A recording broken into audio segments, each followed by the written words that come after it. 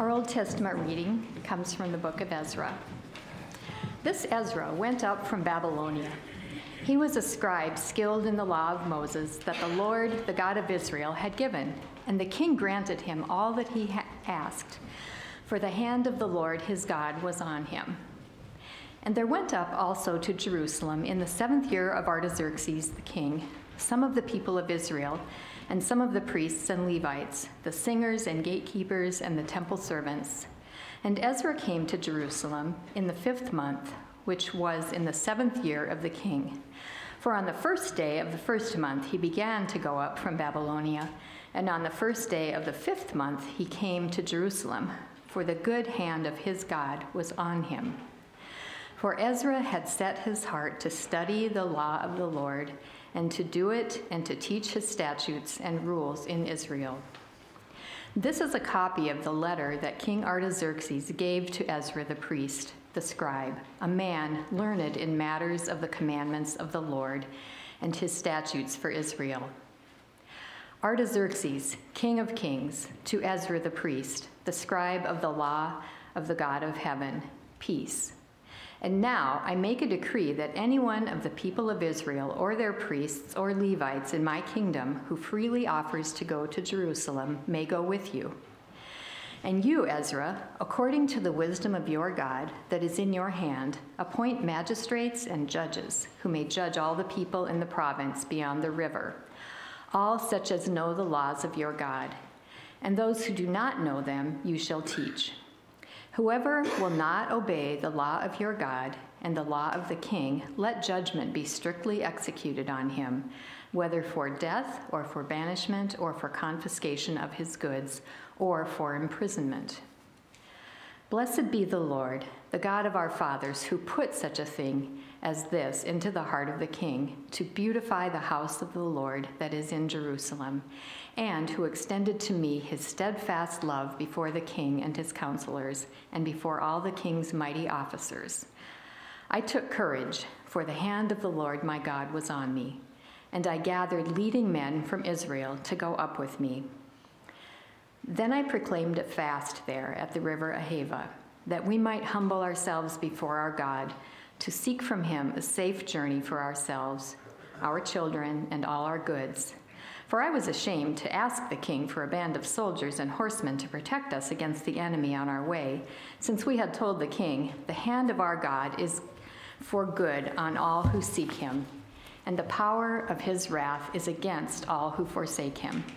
So we fasted and implored our God for this, and he listened to our entreaty. The word of the Lord. Stand for the reading of the Psalms. We're going to read this together by sections. So I will begin with the first, and you can respond with the second. The Lord is my light and my salvation. Whom shall I fear? The Lord is a stronghold of my life. Whom shall I be afraid? When evildoers assail me to eat up my flesh, my adversaries and my foes, it is they who stumble and fall. Though an army encamped against me, my heart shall not fear. Though war rise against me, yet I will be in confidence. One thing I have asked of the Lord, that will I seek after, that I may dwell in the house of the Lord all the days of my life, to gaze upon the beauty of the Lord and to inquire in his temple. For he will hide me in his shelter in the day of trouble. And he will conceal me under the cover of his tent. He will lift me high upon a rock. And now my head shall be lifted up above my enemies all around me. And I will offer in his tents sacrifices with shouts of joy. I will sing and make melody to the Lord. O Lord, hear when I cry aloud. Be gracious to me and answer me. You said, seek my face. My heart says to you, your face, Lord, do I seek. Hide not your face from me, and turn not your servant away in anger. O you who have been my help, cast me not off, forsake me not, O God of my salvation. For my father and my mother have forsaken me, but the Lord will take me in. Teach me your way, O Lord, and lead me on the level path because of my enemies. Give me not to the will of my adversaries, for false witnesses have risen against me, and they breathe out violence. I believe that I shall look upon the goodness of the Lord in the land of the living. Wait for the Lord, be strong, and let your heart take courage. Wait for the Lord. Glory be to the Father, and to the Son, and to the Holy Spirit, as it was in the beginning, is now, and ever shall be, world without end. Amen. A reading from 2 Peter. I think it right, as long as I am in this body, to stir you up by way of reminder, since I know that the putting off of my body will be soon, as our Lord Jesus Christ made clear to me. And I will make every effort so that after my departure, you may be able at any time to recall these things. For we did not follow cleverly devised myths when we made known to you the power and the coming of our Lord Jesus Christ, but we were eyewitnesses of his majesty. For when he received honor and glory from the God the Father, and the voice was borne to him by the majestic glory, "This is my beloved Son, with whom I am well pleased." We ourselves heard this very voice borne from heaven, for we were with him on the holy mountain. And we have the prophetic word more fully confirmed, to which you will do well to pay attention, as to a lamp shining in a dark place, until the day dawns and the morning star rises in your hearts, knowing this first of all, that no prophecy of Scripture comes from someone's own interpretation. For no prophecy was ever produced by the will of man, but men spoke from God as they were carried along by the Holy Spirit. The word of the Lord. Thanks be to God. This is the Holy Gospel of our Lord Jesus Christ, according to Mark. Glory to you, Lord Christ. And after 6 days, Jesus took with him Peter and James and John, and led them up high on a high mountain by themselves. And he was transfigured before them, and his clothes became radiant, intensely white, as no one on earth could bleach them. And there appeared to them Elijah with Moses, and they were talking with Jesus. And Peter said to Jesus, "Rabbi, it is good that we are here. Let us make 3 tents, one for you and one for Moses and one for Elijah." For he did not know what to say, for they were terrified. And a cloud overshadowed them, and a voice came out of the cloud. "This is my beloved Son. Listen to him." And suddenly, looking around, they no longer saw anyone with them, but Jesus only. And as they were coming down the mountain, he charged them to tell no one what they had seen until the Son of Man had risen from the dead. The Gospel of the Lord. Praise to you, Lord Christ. Well, it's a joy to be here with you all at Church of the Cross this morning, to have the opportunity to share with you from God's Word. And I've had a long association, very indirect, with Church of the Cross. I've been part of 2 of your 3 daughter churches over the years and really been richly blessed by that. And currently, as Deacon Cheryl mentioned, serving as pastor discipleship at Resurrection Anglican. And so it's just a joy to be here with you and to bring greetings from the church there. And we're just so grateful for you all in the ways that you have prayed with us and walked alongside us in a challenging couple of years. And so thank you for your continued prayers and just the many ways you've blessed us. Let me open with a word of prayer, and then we're going to get into our time in the God's Word this morning. Heavenly Father, we thank you for your Word. We thank you for the fact that it is living and powerful and that it is there to transform our lives. And so we just pray that you would help us to encounter it in new ways this morning, and that as we reflect on the story of Ezra and his example, that our hearts would be convicted in the ways that you want to convict us, and that you would draw us closer to the Lord Jesus Christ, in whose name we pray. Amen. So one of the realities of owning a vehicle, as you all know, is that periodically, as you're driving along, you're trying to point that steering wheel in the right direction, right? You start realizing it's not working quite right. And the vehicle, when you point it straight, starts veering to the right or veering to the left. And you remember, as a car owner, that, oh, you know what I need to do? I need to take this vehicle to my mechanic and get the car realigned, right? So that when I point the wheel straight, it in fact goes straight. And when you go to the mechanic to get a realignment, you're not asking the mechanic, give me a new car, do something completely different than my car's ever done. You're simply saying, I want my car to get back to doing what it's supposed to do, and that is to drive straight when I point straight, right? I want the wheels properly aligned. And as we look at these two chapters in Ezra this morning, I think there's an analogy there, right, in terms of what we do with our cars and what Ezra is trying to do here with the people of God. He's not coming to Israel to proclaim some new way that has never been before. He's simply saying, as we've gone along, as we've kind of hit those potholes of life, if you will, right, we've gotten a little off course, and we need to realign. We need to get back to walking in God's way and to truly following after his word. So just a quick word of background. You all have gone through Ezra chapters 1 through 6, and you've seen the rebuilding of the temple, you've seen the reestablishing of regular worship, and all that happened probably around the year 516 before Christ. And so in today's passage, we're jumping forward in time by quite a bit. Scholars debate, as they often do, exactly when this happened, but probably at least 57 years between Ezra 6 and Ezra chapter 7. It might be more, but probably at least that. And so there's been some time in which people have been worshiping in the temple, but some things have started to drift, and people's focus on the Word of God and following it faithfully has drifted. And so Ezra has this vocation here to go to Israel. He's been in exile. He's going to go to Israel and call for a reformation of spiritual life and practice, and for a deepening of worship by beautifying the temple. So I was assigned these two chapters, and it's a lot. That reading probably seemed a little long. That's just a part of this. There's a lot more in Ezra 7 and 8. And there's a lot we could say about these chapters, but I'm going to focus on four main observations, and then we'll think about two application questions together this morning. So four main observations. First one is this. As you look at this passage, one of the drumbeats of it is that Ezra's identity is found in the law of God, or in the Word of God.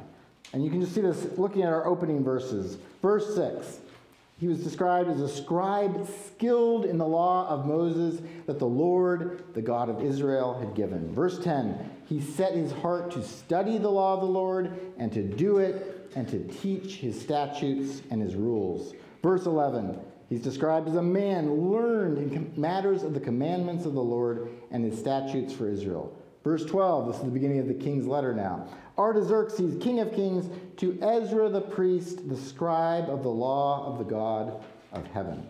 And we could go on. There are more passages where in verses in this passage where it talks about his devotion to God's word and to proclaiming that word. So over and over, there are references to this, that Ezra's life is oriented around the law of God. His identity is found there. We live in a world today where there's a lot of talk about identity and kind of making our own identity and figuring out what is my identity. And Ezra doesn't try to discover that identity within himself. He says, my identity is found in God's word. My identity is found in the law of God. And that's so compelling with him, right? That the king himself, right, Artaxerxes, who describes himself as, I'm the king of kings, Artaxerxes looks at Ezra and says, there's something about this guy that I notice. And what I notice is his identity is found in this God. And as Artaxerxes notices that in Ezra, he begins to turn his eyes to the God of heaven. So even though Artaxerxes describes himself as the king of kings, it's interesting to note in verse 12, which we read, that he then notes there's another that maybe is even higher than the king of kings, and that's the God of heaven.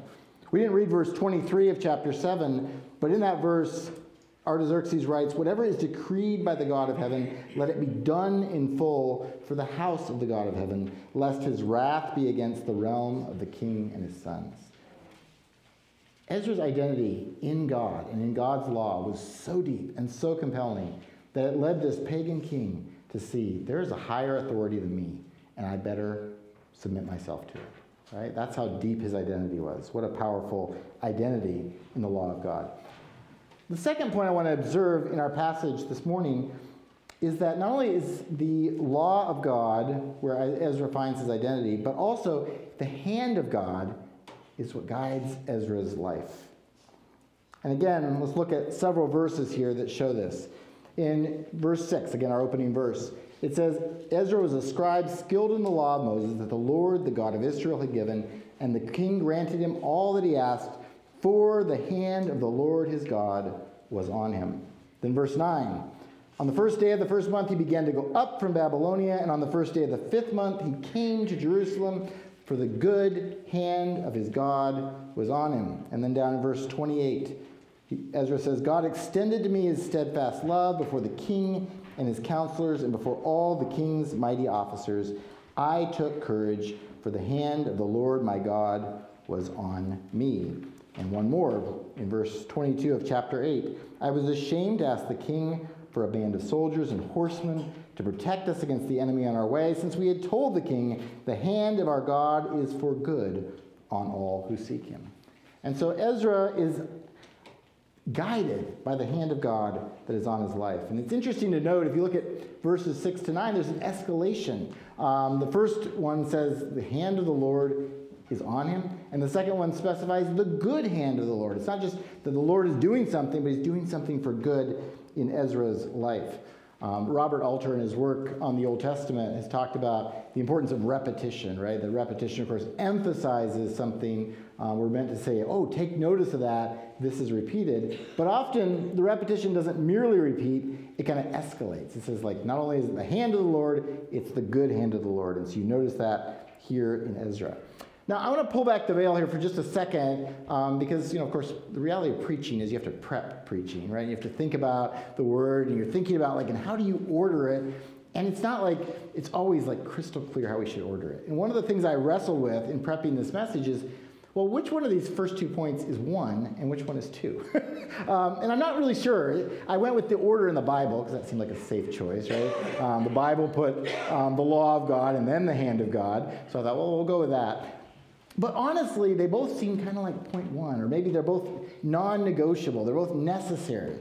In Dietrich Bonhoeffer's book on discipleship, Bonhoeffer talks about the importance of both obedience and belief, right? He says only believers obey and only the obedient believe. And it's kind of this circle for Bonhoeffer, and it's not quite clear where do you jump into the circle, right? You need them both. You have to obey to believe. You have to believe to obey. Right? And I think there's a little bit of that kind of relationship here in Ezra. You need to have your identity found in the law of God, and you need the hand of God to be upon you. Which one's 1? Which one's 2? Well, I don't know. They're both 1 and 2, right? They're both absolutely necessary. So Ezra finds his identity in God's word, and thus he relies on God's guidance. This is true belief. He says, I'm willing to rest all that I am, all I'm going to do, on God's word and on God's hand on me. And we see that God does work through him, right up to the very highest levels of the kingdom. The king himself has his behavior change, his thought change because of Ezra's commitment to God's word and his guidance by God's hand. We saw that beautifully in our psalm this morning as we proclaimed this. I love Psalm 27. In fact, this is a psalm we read at my ordination a few months ago, so it brings back good memories there too. But the psalm calls us to seek the face of God. Seek the face of God continually. This is what ought to orient our lives, and that is what orients Ezra's life here in this passage. So Ezra's identity is found in the law of God. The hand of God guides Ezra's life. And then third, we see that teaching the law of God is Ezra's call or vocation.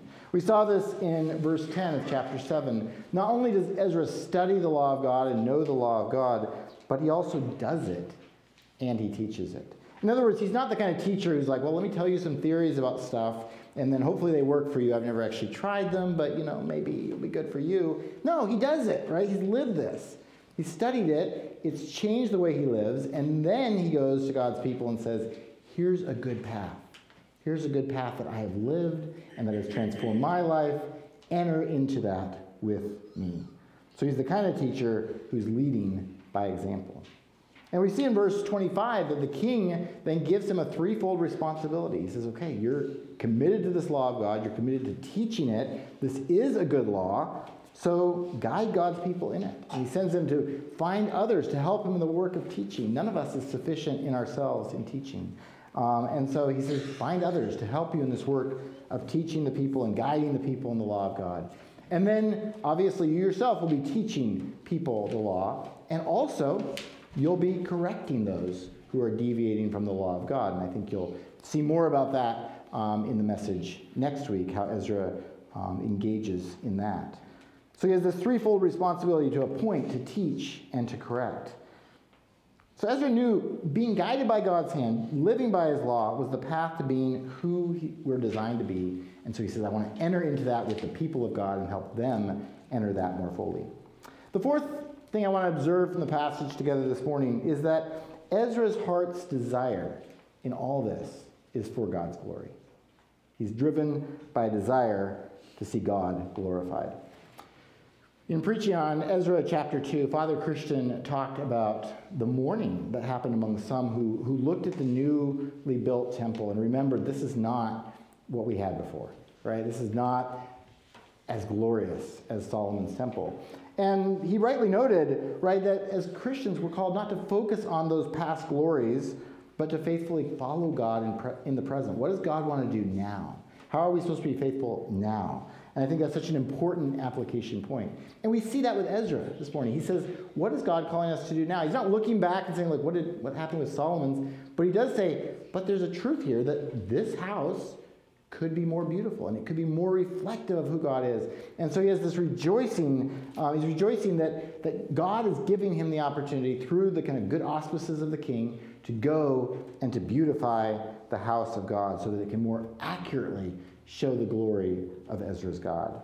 And you notice when he is responding to the king's letter in verses 27 and 28 of chapter 7, he begins with that. Not with God's steadfast love is on me, or not that the king is showing me favor, but that we have this opportunity to have the house of God beautified and made more appropriate. And I was just noticing that even this morning, being here in your space. I love this space, and I love the way you all beautify the house of God. And do we have to have that? No, we don't have to have that. We can worship God anywhere. But there's something so appropriate about saying, let's make the house of God beautiful so that in some small way it reflects who our God is. And Ezra is rejoicing in that and saying, we have the opportunity to do that. Let's do that. The glory of God is so important to Ezra. We see that also in our last three verses in chapter 8, verses 21 to 23, where Ezra gathers God's people to go to the land. And he says, we're going to humble ourselves before God. We're going to fast. We're going to trust in God for protection. I mean, look at the language there in verse 22. He was ashamed to ask the king for a band of soldiers and horsemen to protect us against the enemy on our way, because we had told the king, the hand of our God is for good on all who seek him. Now look, this is not some kind of perpetual principle of you can't ask for protection from secular authorities, right? Like, that's not the point here. In fact, when you get to Nehemiah, you'll see that Nehemiah does accept such protective help. Or you can think back to the New Testament, and Paul at different moments is, he'll certainly talk to the Roman authorities like, hey, there's a plan to assassinate me. Could we figure out a way to protect me? Or claiming his rights, like, are you allowed to beat me as a Roman citizen? I don't think so, right? So this is not a perpetual principle that we can never ask for protection. But it tells us something about Ezra's heart. It says Ezra's heart is to lift high God's glory. He wants to do that by beautifying God's house, and he also wants to do that by having God's greatness praised. And he says, I've made a big point to the king that God is able to protect. And I think in this moment we're called not to accept the king's protection, but to trust God's protection. We couldn't read everything in 7 and 8 again, but go home and read the rest of chapter 8, and you'll see God honors that. Right? God does, in fact, protect Ezra and the people and bring them safely to the land. All right, so as we think about these 4 points together, I want to just close by reflecting on a couple of application questions for us as we think about, so what does this mean for me? How do we walk out of here and say, how then should I live? What should I do in response to this? So two questions for us to think about together. The first question for us is, are our lives defined by God's word? If you go back to 2 Chronicles 12, there's this example of the king Rehoboam. And Rehoboam was not a terrible king. He did some good things in the chronicler's account. But when the chronicler sums up Rehoboam's reign, he says this: Rehoboam did evil, for he did not set his heart to seek the Lord. He did not set his heart to seek the Lord. I think when we read Ezra and we hear about Ezra setting his heart to follow the Lord and his law, there's this stark contrast between doing evil because you don't set your heart, right? Not that you do nothing good, but ultimately you don't set your heart, therefore you go into evil. Or do you follow Ezra's way? Set your heart to follow the Lord, to follow his law, and do good, right? To live as we're called to live. And the thing about this that comes through so clearly, I think, in this reading this morning, is everyone knew this of Ezra, right? It was, the king saw it, the words of Ezra proclaimed it, his actions made it clear, the people who followed him knew it, right? He was so invested in God's word that he was teaching it and helping others teach it and correcting those who were going astray. This defined who Ezra was. Are our lives defined by God's word in that way? And I think when we hear that idea of teaching the word of God, that can be a little intimidating. Some of you might be thinking, I'm not called to get up and teach. I'm not called to go lead children's ministry and teach. That's fine. We're not all called to do that. But I think we are all called in some sense to teach God's law. You go back to Deuteronomy 6 and it talks about how do you teach, right? That word should be with you when you get up and when you sit down. Proclaim it to your children. Share it with your children. We are all called to teach in that way. We each have relationships with other people. Are we bringing God's law to bear on that relationship? Are we bringing that in where God lays that on our heart to say, what does God have to say? Are our lives defined by God's word? Would someone else look at you or look at me and say of us, yes, he or she has set their heart, study and do and teach God's word? When you and I decide what we believe, is our decision defined by God's word or by our own desires? When we decide how we'll use our time or our money, is that decision defined by what God says is important or, again, by what I want in that moment? When we decide how we will act, do we do it because God's word says it is good or for some other reason? Are our lives defined by God's word? I grew up as a missionary kid in a Muslim country, and one of the labels that Muslims will put on us as Christians is, you are people of the book, which is not a bad label, right? It's yeah, that's pretty good, great, I'll kind of take that. People of the book. But I think one of the questions we have to ask ourselves is, are we in the way we live? Are we people of the book? Are we defined by God's word? Is that actually true of us? So the first application question, are our lives defined by God's word? The second application question for us to think about are our actions driven by God's glory? When Ezra blesses God in chapter 7, verse 27, he begins by noticing that God is the one behind the good that is happening. God is the true King of Kings. I mean, sure, Artaxerxes' letter says, Artaxerxes, King of Kings. Ezra knows better. He knows who the agent is. He knows who's acting here. And so he gets excited because God is working through this king. God is doing this great thing to allow the house of God to be made more beautiful. And it's only after that kind of focus on God's glory, God is acting, God is giving this opportunity for beautification of the temple, that then Ezra says, oh yeah, and also God's steadfast love rested on me, right? Which is, we might have started there. I might want to start God loves me, right? And then go from there. But Ezra focuses on God's glory first. Are our actions similarly driven by God's glory? Ezra's ashamed, as we noted, to do anything, even seek protection, if it would lessen God's glory and God's honor. We have to ask ourselves, do we think like that? Do we seek God's glory before other goods in life? Do we ever think about whether what we would do might take away from God's glory and then change our actions to promote it? And I got to say, as I was preaching, I think one of the challenges of preaching is you end up being convicted probably more than the people you preach to, right? You're always oh yeah, I should do better at this, right? This is not something I necessarily have at the forefront of my life, right? Is what I'm doing in this moment, is that bringing glory to God? And that was very convicting for me, kind of coming through this passage in Ezra and saying, wow, what an example by Ezra. Because I think Ezra looks at me and he looks at you and he says, you should, right? You should be thinking about God's glory in your actions, and that ought to transform the way you live. How often is that true of us? So as we close this message this morning, I just want to tie this in with where we are in the church calendar, because this week, as we've already referenced in the service, we will begin Lent. We are entering into this season where we're called to self-examine before the Lord, to remember our own limits, our mortality, and to turn to Him. And I think these are such good questions for us to use to orient ourselves during this season of Lent, to have a truly holy or a truly set-apart season of Lent. What are ways we should be more fully orienting who we are and what we do by the Word of God? What are ways our actions should be shaped by our desire for God to be glorified? So, Church of the Cross, may God grant each of us a holy Lent, and may He help us to grow in these ways in our life in Him. In the name of the Father, Son, and Holy Spirit. Amen.